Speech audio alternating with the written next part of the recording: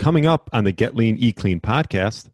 What I try to teach people to do is know that the number one authority for you is you and the way you feel. Like, for example, I'm going to go back to my experience with keto. I read everything that was out there. Of course, remember, this was 2014. So, that'll help you see what was out there. But I read everything that was out there. I fully bought into the science behind why this was going to work for me. And I was convinced, and then my body hated it. And, people are like, well, you just weren't doing it right. Well, no, my body really didn't like it. I'm telling the truth there. Then I reintroduced carbs, started doing intermittent fasting, and the weight started to come off. And I immediately felt better. With the addition of carbs, I felt so much better and went on to lose all the weight I wanted to lose while eating carbs the whole time. Hello, and welcome to the Get Lean, Eat Clean podcast. I'm Brian Grin, and I'm here to give you actionable tips to get your body back to what it once was 5, 10, even 15 years ago. Each week, I'll give you an in-depth interview with a health expert from around the world to cut through the fluff and get you long-term sustainable results. This week, I interviewed New York Times bestselling author and podcast host Gin Stephens. She's just releasing her new book, Cleanish, and Cleanish leads readers to focus on real foods and a healthier home environment free of toxins without fixating on perfection. So in this interview, we discussed the importance of having a true why when it comes to losing weight, how to avoid paralysis of analysis, her hybrid fasting approach, and the importance of crowding out processed foods. This was my second time around with Gin. I really enjoyed it. I know you will too. And thanks so much for listening and enjoy the show. All right. Welcome to the Get Lean, Eat Clean podcast. My name is Brian Grin, and I have a special guest the second time around, Gin Stephens. Welcome to the show. Hey, I'm so glad to be here. And I love that the second part of your podcast name is Eat Clean. Today, we're going to be Eat Cleanish, right? Exactly. We're going to say a lot of issues today. There you go. Mainly because Gin is coming out with a new book, which she sent to me. Very nice. And it is called Cleanish. Right? I have it right here. Yeah, there it is. I love the way that cover turned out. I got to have a lot of input in that, which was nice. And I was like, no. And then I got to make suggestions. I loved the whole part of that. Yeah, I think it looks great. And my first question for you is, what did you learn most about writing a book? We know this is probably a big undertaking. I mean, this is quite the book. This is over, almost 400 pages. Yeah. It's quite a book. It's a lot of information. It's not my first time at this book writing rodeo. It's really funny. If we go back, I wrote my first book in 2016, Delay Don't Deny. And that was, I self-published that one. It's quite a different process to self-publish versus going through a traditional publisher. Now, I'm not going to really admit out loud how quickly I wrote Delay Don't Deny, but let's just say I did a lot of thinking about it over time, right? But from actual sitting down with my computer to having it out in the world was not as long as you might think. It just kind of flowed out of me. I put it out there. I was trying to get it out by January 1st. So bam, there it was. And, but the process of writing a book with a traditional publisher, we actually started first talking about Cleanish in what year is it now? It's hard to what are we in 2020? Whole everything's a blur. So in 2020, we started getting the idea together, and then finally got the it's a go to write it from my publisher. And I mean, this book, I started really, really, really digging into the research in January of, I started putting some outlining together, and I had it kind of mapped out before that, but really digging in January of 2021, and it was due by March 31st. So I had to work really, really a lot on it, but I also was late turning it in, which for a teacher like me, that's hard to admit because I like deadlines, but they were okay with it. Yeah. Wow. So you had about 3 months to put it together. It ended up being about 3.5. And the good thing is when you turn in your first draft, you still have time to, go in and make changes and, make it better all along the way. Like the version you got from the publisher is an early reader copy. So the formatting isn't right. It still has more typos, but it goes through a lot of eyes look at it between, when I turned it in April and now. So, and I'm curious, there's a foreword by Dr. Tim Spector, yes, who's the author of Spoon Fed. And what is his, what does he do with this book? Does he just go through it and help you with it, or how does that No, work? he just wrote the foreword. Okay. Yeah, he is somebody that I've looked up to since before I wrote my first book. I read his first book, The Diet Myth, it might have been 2015. And so it was right when I had lost the weight that I needed to lose. I lost over 80 pounds altogether with intermittent fasting from 14 to 15. But I read his book, The Diet Myth, because I was really reading, just anything I could get my hands on. I was, now like really loving to learn about my body and foods and all of that. Right. And his background, first of all, he's done a lot of work with identical twins, some of his research, which I've always found to be fascinating. Like the stories of identical twins separated at birth and they meet up, 50 years later and they each have a white fence around a tree and their wife's name is Betty or something, Right. So I've always been fascinated by the role of genetics in our life. But he also studies the gut microbiome. So really, it was the first I had read about the gut microbiome. And he also talked a little bit about fasting in there. So I was like, oh, okay. So I was like, I really like what he has to say. So when his next book came out, sorry, my phone's ringing. I'm going to turn that off. When it was my husband, I'll talk to him later. Yeah. When his next book came out, Spoon Fed, I read that one and he goes even into more detail. And so I was following his work. Well, he's doing something now called the PREDICT studies, where they're trying to figure out, the whole concept of bioindividuality and that our bodies are all different when it comes to how we react to things. And it's right. An interplay between yes, our genetics, that plays a role, but the gut microbiome plays an even more powerful role. So with the PREDICT studies, they're really looking at individuals, analyzing the gut microbiome, looking at, using a continuous glucose monitor to see how your body responds to what you eat. How quickly does your body clear fat? How quickly does your body clear glucose after you eat? All of those are predictors of, what foods are going to work well for you. So I was aware of his work and actually participated in PREDICT 3 through their Zoe program. And turns out I didn't do it as Jen Stevens. I just did it as a person. I'm like, I'm just going to sign up for this. I'm going to do it. And I did it. Well, they figured out who I was, I guess. And so they sent me an email and they're like, we would like to have a special, talk with you about your results. And when we were having the conference call, I was like, do you do this with everybody? They're like, no, we knew it was you. And I'm like, well, nice to meet you. I didn't even know. It was kind of funny. But from that, we, started partnering up because I recommend the Zoe program to everybody. And they're like, would you like to officially work with us as, like an affiliate and, talk about how we can promote it? And I'm like, well, I would love that. And in the meantime, then, the people I was talking to know Tim, right? They work with Tim.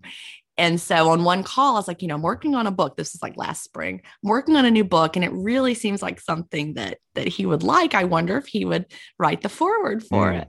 So you just asked him. Okay. I just asked. And the person who worked with him very, very closely was like, I'll talk to him and see what he says. And then he agreed to do it. And so when it got to the point that I'd already written Cleanish, I sent a copy to him. It was an electronic copy at that point. And I was like, what if he hates?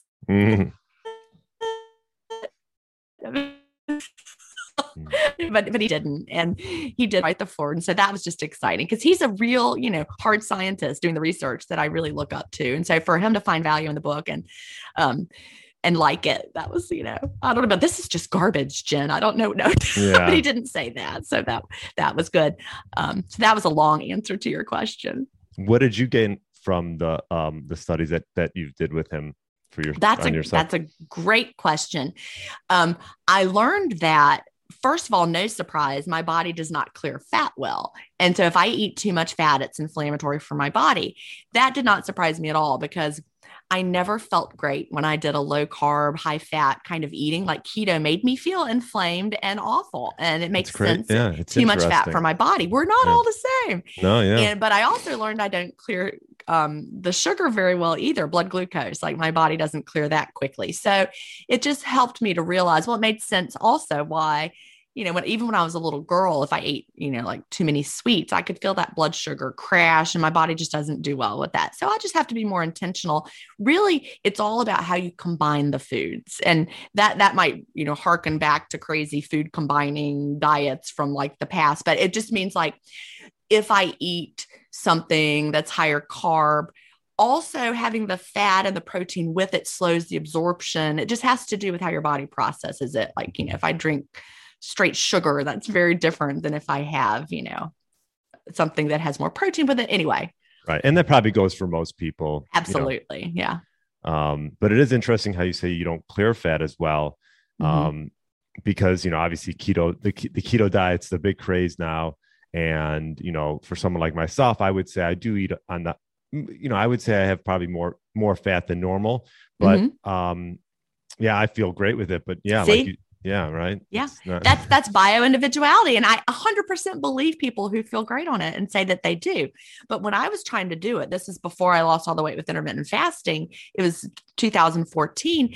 I was on Facebook at that time, joined a bunch of keto groups. And the advice was, well, just keto harder. If you're not feeling good, you're doing it wrong. Right. And knowing now that, actually, no, I wasn't doing it wrong because I can follow rules really well, but I felt so bad. But now it makes sense why I felt so bad. And honestly, the crazy low fat diets that I didn't really do very well back in the 90s, I lost great on a low fat diet.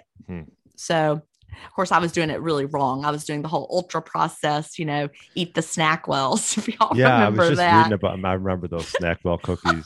Yeah. My mom bought those. Yeah. They were free foods because they had no fat. And no, that also is wrong. Yeah. That was a very ultra processed, heavy way to do the diet. And when you actually go back and read those low fat books from the 90s, they were not encouraging SnackWells and SpaghettiOs. They were like, eat real food, just not as much fat. So I'm like, oh, I ignored all that part. Yeah. I think a lot of people did. Yeah. I think a lot of people do. And you talk about in the book, just getting back to that, because I went through it. I didn't get to read the whole thing because I've had it for a few days, but some of the highlights, this quote I took from it: the goal of the book is to teach and remind you of the why and help you develop your how. Yeah. And I really like that because I think a lot of times that gets lost in all this. Oh, well, what should I eat? When should I eat? And you get sort of confused, but if you really don't have a true reason why you're actually doing the things that you're doing for your health, then it's tough to make any progress. That's 100% true. My background, this about me, I was an elementary teacher for 28 years. I taught kids. And, I know that when the kids, for example, understood why they were doing what they were doing, whether you're teaching them math or teaching them to raise their hands, I mean, it's everything. When they understand the why, they're more motivated to stick with something. So everything that I write is from that point of view of, I'm going to teach you the important things that you need to know. And then you're going to know why you're going to do those things. And then you're going to be more likely to do them, like in the whole process of getting cleanish. I can make food lists, tell you what to eat, what not to eat, when to eat it, whatever. That's not going to give you meaningful change. Right. But when you start understanding why, you're like, oh, artificial sweeteners disrupt my gut microbiome to the degree that they actually makes it hard for me to lose weight down the line. Oh, now I understand why I probably should avoid artificial sweeteners. They're not like this magical, helpful thing that we've been told they were, because they actually damage our gut microbiomes. So when you understand the why, you're like, okay, well, I don't want that. Right. Yeah, no, that makes complete sense. And, I think another thing that I found from the book is you talk a little bit about like paralysis of analysis. Yeah. As well. And I think that's more and more prevalent today, because I think every other day something new comes out, or there's like a new opinion, or there's a study that probably doesn't have any much basis behind it, but it's out there. And so, even myself, being in the health industry for so long, I'm like, well, one person just talked so great about fiber, and another person just talked it down.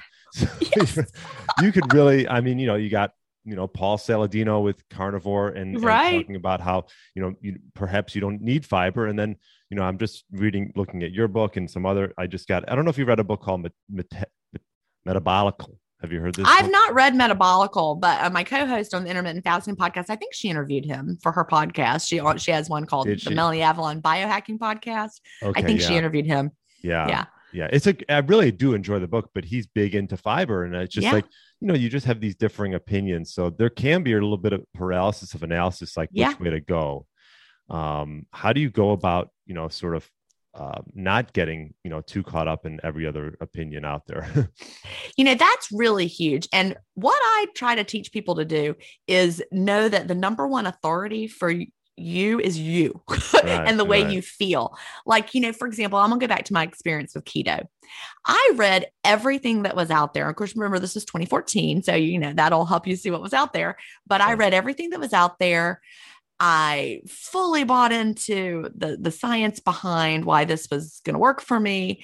And I was convinced. And then my body hated it. And, people are like, well, you just weren't doing it right. Well, no, my body really didn't like it. I'm telling the truth there. Then I reintroduced carbs, started doing intermittent fasting, and the weight started to come off. And I immediately felt better. With the addition of carbs, I felt so much better and went on to lose all the weight I wanted to lose while eating carbs the whole time. So, for someone to say, for example, no one needs carbs, which I've heard that. I've heard people say, and that's like kind of the mantra in the keto world. There is no requirement for carbs in the human body. You don't need them. Well, my brain chemistry needs them. I feel better when I eat them. I feel satisfied when I eat. When I was eating keto, I never one time felt like I was satisfied from eating. And you can trust your body. And I knew I didn't feel good. And I also wasn't losing any weight.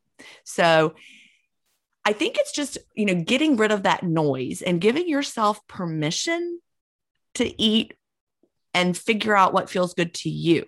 Right. The whole idea of fiber, I talk about this in Cleanish a bit, and whether fiber works well for your gut or not has a lot to do with the health of your gut and what lives in your gut. And if we eat the standard American diet, which so many of us, have eaten over the years, and it's the mainstay of most people in America, right? And if you're eating the standard American diet, that damages your gut. Absolutely over time, right. All the processed foods, it's the standard American diet is a very low fiber diet in general. Most Americans are not getting very much fiber, and you have all the chemicals in there, which also damage your gut. Then you end up with a very unhealthy gut microbiome profile in general. So now let's say someone with a very unhealthy gut decides they're going to just change everything and they're going to eat, like, I don't know, maybe you're going to be whole food vegan, whatever. You start eating that way. Oh, and you feel terrible and it makes your gut feel worse. And well, that's because you're in a place where your gut is not healthy. And maybe you feel fabulous. Let's just say carnivore, you're just eating meat and you don't feel that digestive upset. But that's a function of the fact that your gut has been damaged based on possibly decades of poor dietary choices. So it's a matter of adding it back in more gradually. A healthy gut does tolerate a variety of things. A healthy gut can tolerate foods that our ancestors were eating. Go back and what were your ancestors eating? They were not eating 100% meat. I guarantee it. Even in places like the Arctic, the Inuit have been like held up as like, well, look, they're so healthy. They just eat a lot of, keto-y kind of a thing. But in the seasons where they could eat plant foods, they did. They ate them when they were available. Right. So, natural populations ate in all sorts of different ways and were healthy. There are populations that lived, in the tropics and ate like 100% carbs practically. And they were very, very healthy, but they were eating real foods. And it's just a matter of real food. It really comes down to real foods. And also, like I just said, an unhealthy gut, an unhealthy body may not tolerate all real foods, but you really can, build back up that tolerance for a lot of things. Does that mean every food works for everybody forever and ever? No. Yeah, I completely agree. It does come down to like sort of a self-experimentation. Because I can remember for a while, I used to have like a big salad with some type of protein in the middle of the day. And it slowed me down quite a bit. And so I actually backed off a little bit on that and went a little bit more protein fat combination, maybe eggs and avocado. And I felt like that sustained energy throughout the day kept going, as opposed to feeling like it sort of weighed me down. And eating a nice big salad with a good protein is technically a healthy meal for most people. Some people can't tolerate it as much as others, but you have to sort of try both. and see how you feel. You know, maybe don't try it for a day, maybe try it for a week. It's almost like the saying, you know, like if you're like Brad Kearns talks about, you know, if you're having these meals and you're getting up, you know, gas and an upset stomach, well, something's going on. Right. You really shouldn't be having it. I always, you know, so like you said, just keep an eye on how you're feeling, or, you know, things like dairy and stuff. Some people can tolerate, some people can't. You know, dairy is an interesting conversation because really probably only about 25% of us are genetically able to handle dairy well. Right. And it has to do with whether you're lactase persistent or not. Right. And it goes way back to your ancestors. Again, we know what dairy is. Dairy is food for babies of mammals. That's what it was designed for. And so we have the enzyme lactase that shuts off after we get out of babyhood and then we get into adulthood. But for about 25% of us, our ancestors relied on dairy as part of their diet. And so you're lactase persistent as you go through life, meaning you can still digest it well, tolerate it into adulthood. And, you know, I've had my DNA analyzed. I am lactase persistent, which is exciting. I can eat dairy. And when I say dairy works well for me and I feel great, it's true. But for, you know, the 75% of people that are not, when dairy causes them problems, that is also true. So it's just when people make blanket statements like, yeah, dairy is just for babies. It's just for, you know, it's not for adult humans. They might feel really bad from it and it's not for them, but that doesn't mean it's universal. Yeah. And have you tried raw dairy? You know, I live in a state where we can't get it. Okay. I'm so sad. I would like, I actually have tried it. If I go back to my childhood, I remember, you know, a friend of mine her dad was a dairy farmer in Virginia. So there was raw dairy. Let me tell you, once you go raw dairy, you're not going to want to go back to regular. I believe it. Yeah. Yes. Because we got some, I just tried it a few weeks ago. We drove, there's a farm like 45 minutes outside Chicago. And we actually waited in line. If it tells you, we waited in line, and then we were like the last person. They have only a certain amount to give out every day. We almost missed the cutoff. I'm like, if we missed the cutoff after waiting in line outside in the cold, but we made it, and we got our first try at raw dairy. And I will say, I'm definitely going to go back. It doesn't obviously last that long, right? So about a week. Like food is not supposed to last for, right? That's like a telltale sign that something's, good. Yeah. I saw on Instagram the other day, someone had happy birthday McDonald's meal, and it was an 11-year-old cheeseburger and fries that her daughter had used in a science project 11 years ago. Oh, wow. And it looks exactly like she just had it last week. Like, you would expect a week-old burger to look a little dehydrated and maybe dried up if you found a fry under your car seat. You know what I mean? This was 11 years old, and it looked like... So wait, they kept it for 11 years? Yes, they've had it for 11 years. So happy birthday. Year. Yeah, every year they wish it happy birthday. So, but it looks the same as it did 11 years ago. And so that tells us right there. I mean, do you think that is good for your body to go through? Like, it has so many preservatives and chemicals in it that it literally doesn't rot. And so now think about what that does to your gut. Our gut is alive, and the gut bacteria that live there are, they're like, so many of them down there that have to, and now we're putting these chemicals in there that are keeping a burger fresh. Well, not fresh, but right. Yeah. I would need it, but you know what I mean? No, I hear you. Yeah. I mean, that's a good way, sort of a good rule of thumb is if it lasts more than, I don't know, a week, it's probably not good for you. If it lasts for 11 years sitting there, it's really not good for you. Yeah. Another highlight from the book that I wanted to talk about was you mentioned something about a hybrid fasting approach. I thought that was interesting. I think you talked about maybe like an every other day protocol. What was the basis behind that? Yep. Cleanish is not a fasting book. It has one chapter on fasting because that's one of our body's best self-cleaning mechanisms. So fasting is just one of them. But, I've lived an intermittent fasting lifestyle since 2014, and there's so many different ways you can structure it. There tends to be two main approaches. One, time restricted eating, which is the daily eating window approach. And that's what I do now. But there's other approaches like alternate daily fasting. Some people might have heard of the every other day diet. That was a book that came out a while back.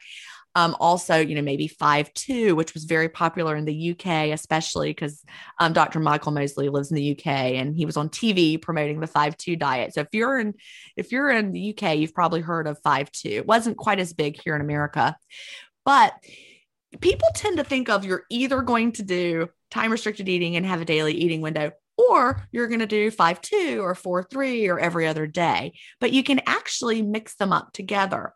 With 5-2, for example, there were 2 days where you fasted and the other 5 were eat normally. In the every other day diet or the alternate daily fasting, it was fast day, eat day, fast day, eat day. And you just kept doing that. Mm-hmm. So people think, well, you're either going to do this or you're going to do that, but you can put them together in kind of a hybrid approach. It's just wording that I came up with, and there's no like scientific like hybrid approach studies, right? But you can put them together. So the rule of thumb is, based on the research we know about alternate daily fasting, after every fast day or down day, they had what's called an up day, where you are not having a restrictive eating day. Participants in the research ate about 125% of their daily caloric needs on their up days. Mm-hmm. So that's really important. They found that kept the metabolism going strong. So if you have a full fast for, let's say, 36 hours, the next day should be an up day where you're eating, more than your body needs, because that's what's protective of your metabolic rate in general after longer fasting. But then the day after the up day, you might have a 5-hour eating window, doing time restricted eating. Mm-hmm. And then maybe the day after that you have 4-hour eating window or a 7-hour eating window or whatever. It's fine to switch it up. Then maybe you want to have another down day or another 36-hour fast. Then the next day would be an up day. So you just keep sprinkling them all together. The only rule that I would really think people should follow is, after any down day, have an up day. But then the other days can be what you prefer. So it's kind of a hybrid approach. And a lot of people really love it. In my community, we have something that I don't follow it, but it's Mealless Monday. One of my group moderators, Roxy, she started having Mealless Monday and kind of encouraging people to try a longer fast on Monday, just if it felt good. So Mealless Monday became a thing. And then Tuesday was an up day, but not for everybody, just if you wanted to. Then the rest of the week could be what you wanted. But I like to eat every day. So I don't have a Mealless Monday. I'm also not trying to lose weight. So no, I mean, that's the thing is, like, I get the question a lot. They're like, oh, well, can I fast from this time to this time? And for the most part, I say yes. Like, or can I eat from this time to this time? There's really not a perfect way. It's similar like what we talked about for eating. It's sort of a self-experimentation when it comes to fasting. And I think most importantly is have it fit like whatever your day's like that day, or whatever your week is like. Like, for example, we were just traveling, and not the longest flight, whatever, 3-hour flight, but travel days are longer days. And it just worked out that I ended up just fasting the whole day. Yeah. And in my mind, I had it. I'm like, this will be a perfect time to do a little bit of an extended fast. And I did one, and it just worked out great. The fact that I was, flying and in places where I probably shouldn't be eating their food anyways. So, I think with fasting, if you just make it dictate what your day's like, and whether that's activity level or if you're traveling, I think that's just a good rule of thumb to go by. And if you're really busy, I actually think it's a great time to do some fasting and skip a meal or two. It's true. This week, right now I'm at our little beach cottage. I'm here with my son, but 2 days before we came, I was recording podcasts until probably 6 p.m. And so it was a very busy day. So I didn't eat until after 6 p.m. that day because I was very busy. I don't like to eat and then record podcasts because I'm not quite as mentally sharp after I eat. But so that day I didn't eat till after 6. And then when I came to the beach that day, we drove down, my son and I, it's a 3.5, 4. It was a 4-hour drive that day because they're doing some road construction on I-20, never fun. But so we sat in traffic for a while. And again, I was like, well, we did our grocery shopping. So we were ready at the while we were going to be here. And then we didn't get to dinner until it was again, probably 6:30. So I had fasted until then. So then yesterday, after having 2 days with longer fasts, I was like, I'm ready to open my window a little earlier. So we went and we had something around like lunchtime kind of a thing. And so I'm going to, I had 2 meals yesterday and a longer, probably my eating window was 9 hours. Whereas the days before it had been like, 1 hour. 1 hour, right? Yeah. It was like, I opened it, I ate my meal, and then I was done for the day for 2 days in a row.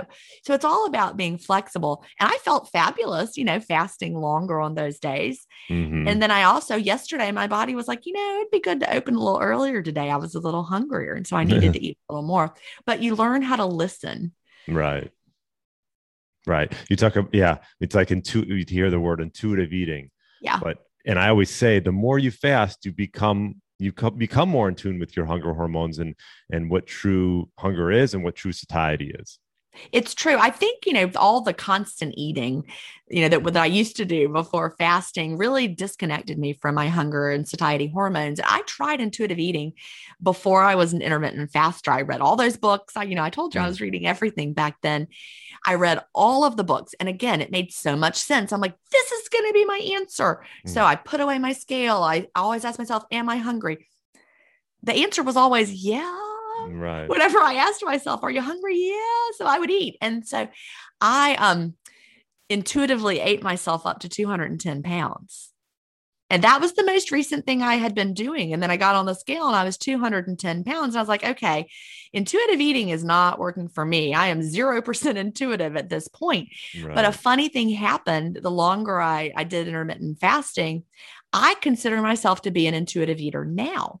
But it's within the paradigm of intermittent fasting. And the thing that makes me a little sad is that the intuitive eating community absolutely rejects intermittent fasting as a whole. Like, really? Yes, in general, like a guy, I can't think of the author's name. Off the top of my head, the book Intuitive Fasting. Have you heard of Intuitive Fasting? Yeah. I think I know who you're talking about. Is it Cole, Dr. Ryan? Is it Ryan Cole? I don't know. Whatever. Anyway, Cole, I think is his last name. I'm sorry. I apologize. I can't think of it off the top of my head. But, okay. I thought, oh, what a beautiful title, Intuitive Fasting, because that's very much what I feel like I do.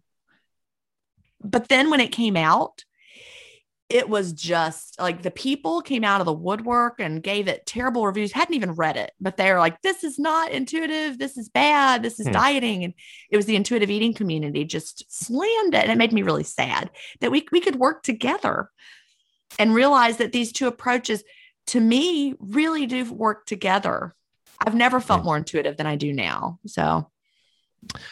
Yeah, it's interesting. And, one of the things I found from your book as well was you talk about crowding out. And I really like that as like, it's like a little hack. I think that I talked with Dr. Ted Naiman recently on the podcast, and, he mentioned like he eats junk sometimes, but he does it at the end, you always hear about dessert at the end, but like I think your example in the book maybe had to do with chips or something. But chips, that's my thing. We've got chips here now, and I'm like, all right, I had a few. Yeah, because we bought them for my son. But I know, God forbid. It was fun. We were on vacation. My wife and I, we don't have a ton of carbs, and and she was eating chips, and I was just giving her a hard time, just and fun. And she actually cut her mouth on the chip. Oh, and she was bleeding. I said, that's what happens. Yeah. Eat the chips. I dropped a pina colada. I was at a conference in Arizona in October, standing next to a well-known diet guru whose name you would probably recognize. And, she doesn't eat gluten, dairy, sugar. And I was having just a pina colada, just straight up a pina colada. And I dropped it on her feet, right? Oh, no. Right there at the pool, bam, it went everywhere. You know how that feels when you're like, okay, embarrassing. But she's like, you shouldn't have been drinking that anyway. And I it was funny. That's funny. She's not mad at me about it. But anyways, like revenge of the pina colada. Yeah, right. You dropped a sugar drink on the no sugar person. She's lovely though, so it wasn't. But yeah, let's talk about crowding out. Okay. The philosophy behind that is, I'll let you explain it. All right. I actually heard the wording, first of all, I went through the Institute for Integrative Nutrition, just because I wanted to really, have a credential of some sort in the food and nutrition world. And they have a health coaching program, and I really liked their philosophy. So I'm going to go through this and see what they have to say. I loved it. Yeah, I did too back years Did you ago. go through Institute for Integrative Nutrition? Yeah, I don't know if I knew that. Did I know that about you? I think we originally talked. Yeah. My brain is like full, things come out. So anyway, but I loved their program because they're very much about, bio individuality also. And like they talk about a lot of different things, but the whole idea of crowding out is something that really, that they used that wording as I was going through it. And I'm like, that really makes sense. And it's just, again, like you said, have the dessert last. Eat we need to eat for nutrition. Our bodies need the nutrients. And I didn't even really, I know that might sound dumb. We grew up hearing that take your vitamin. That's all you need. You need these vitamins. But really, when I was researching for Cleanish, we need foods from plants, all those phytochemicals and all the nutrients, all the things that we're getting from our foods. We don't even know what they all are. So it's very important that we're putting in these highly nutritious foods, whatever that looks like to your dietary paradigm, whether you're eating organ meats because you're carnivore or whatever that looks like, the highly nutritious foods go in first. Yeah. And because that's what our bodies are looking for. Our bodies don't count calories. They look for nutrients. Right. And so, if I drove through the Golden Arches, I have a story in Fast Feast Repeat where one day I think I had a Big Mac and I had fries and I had a Coke, and that's sufficient calories. That's a lot of energy, right? Coming into your body. But I spent the whole rest of the evening wandering around the kitchen because I just wasn't satisfied.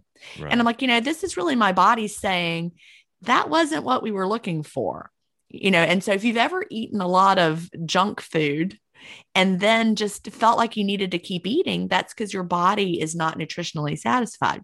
So when you focus on the highly nutritious foods, your body is going to be satisfied. Then you can have in that, at the end, that ice cream or whatever, but you're not going to want to eat the whole gallon because you're satisfied from the nutritious foods you had. Yeah, no, it's great. And, you also talk about, I've talked about it before, is prioritizing protein, I think is really as the basis around each meal. Because most people, and I even think I do to some degree, undereat protein. I'm active and I have a meal to 2 meals, and I'm thinking to myself, how much, if I'm going to get a pound per body weight or per lean mass, let's just say I weigh 170. Let's say my goal was 150 grams of protein. I mean, I got to really, really look hard to find, that amount of protein and put that in my diet. And especially as you get older, because you don't absorb it as well either. Right. I'm a big fan of the protein leverage hypothesis. I'm sure you're familiar with that one. Yeah. Yeah. And that's, again, like I just was talking about, our bodies let us know the protein leverage hypothesis states that you will keep eating if you haven't had enough protein, because your body is searching for the amount of protein that it needs. So if you haven't given it sufficient protein, you will keep eating and want more and more and more until you've met that protein need. And I love the whole idea that our body is wise and that we can listen to those signals. I was sick at the beginning of November. I had a fever and I just didn't have much of an appetite. So I really couldn't eat a lot. Meat was not attractive to me at all. I was like, I just don't know. I was eating like eggs and things that said egg sandwiches. I needed a different kind of food. But after I recovered, Like for about 4 days when I was totally well and myself again, all I wanted was meat. I was like, give me the meat. It's like my body was like, okay, let's rebuild some of that. It was craving it. And I listened, and I don't normally eat giant meat heavy meals, but my body told me I needed it. And so just as my body said, you don't want to eat meat right now when I was sick, it just wasn't appetizing. Once I was better, my body's like, all right, let's have some meat. Yeah, no. And that's a good point. And also you talk about in your book, cleaning up the home, cleaning up the yard. And one thing I will say I really like too about the book is there's almost like, there's places in here where you can sort of journal. Yeah. And I like that because a while back I did a journal. I wrote a journal, the intermittent fasting journal, but in here you can definitely fill out and put in your choices as far as what you're going to do. But you talk about cleaning out the house and the yard. And your personal care products, all that is so important, and that's the whole thing that really led me down the rabbit hole, being an intermittent faster and knowing that my body has that self-cleaning going on every day. I was like, well, what about all the other stuff that we're putting in? And of course, if you start talking about it with food, we're not putting in the artificial flavors, artificial sweeteners. We're not putting in the preservatives, but what are you putting on your skin? Right. And we all know that the skin is a delivery system for drugs, for example. Like we've all seen the patch, birth control patches, the nicotine patch. We know that transdermal medication delivery, and my husband, when he was getting his PhD in medicinal chemistry, one of the professors that he worked with, her specialty was transdermal medication applications that go in through the skin. So everything that you put on your skin goes into your skin. So when you're putting on, your makeup, and I started really, I have a friend, Melanie Avalon, that's my co-host with the Intermittent Fasting podcast. And she's been talking to me about this for years, and even like the kind of makeup that she uses. And I'm like, yeah, whatever. Then she sent me some. I'm like, okay, oh wait, this is really good makeup. I like it. It has to be good. That's part of something I talk about in Cleanish. It has to work. We're not going to change things up and they don't work. But I was using it because I liked it and it seemed like a good thing. But the more I researched for Cleanish, endocrine disruptors in our personal care products. Oh my God. All over the place. It's a huge deal. It's huge. And the detergent. Detergent, right? You start reading it and you're like, oh, this really is huge. And so, I changed all my cleaning products at my house. And, we're all victims of something called greenwashing. I talk about this in Cleanish, and I didn't realize how I had been so duped by greenwashing. I thought I was making good choices. And because I was buying products that, had the green kind of labeling. And when I started looking into them, no, they had, I use an app. I talk about it in Cleanish. Environmental Working Group has a great companion app that lets you put things in and they give it a score and tell you why it might not be a good choice. And this dish soap that I was using that I thought was a good choice, I think I got like a D or something. I'm like, what? And so like the Blue brand that we're all familiar with that they use to clean the animals of the oil spills, that actually got a higher score than this one that I thought was, so clean and good. And anyway. EWG.org, right? Right. EWG.org. You can check if the product sort of meets these standards. And they have an app on the App Store, and it's really good. And I use it all the time now. But once I'm the kind of person that likes to, get my core brands that, like with the makeup that I use, they are like, so like, we do not put these things in our products. So I don't even have to research theirs. I just know they're good. If I buy anything they've got, I'm set. And the same with like certain, cleaning brands, like the one that I use right now, it comes with a concentrate that you make all your other stuff out of, including your laundry detergent. It's super easy. And then you can, like I use organic essential oils to give, my counter spray a little pepperminty smell. So but what you don't want is all those fragrances that they put in. Right. You want to find the fragrance free cleaning supplies and the absolutely detergents and things like that. But even more so than that, they can call something, they use, like they can say it's unscented or whatever, but then they're actually putting in masking agents to cover up. And so that's like even worse. So you just really have to make sure.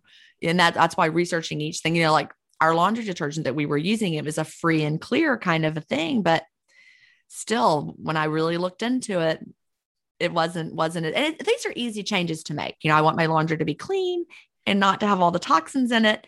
And once you find a brand that just works, it's easy. And you're not really giving up anything. Right. Yeah.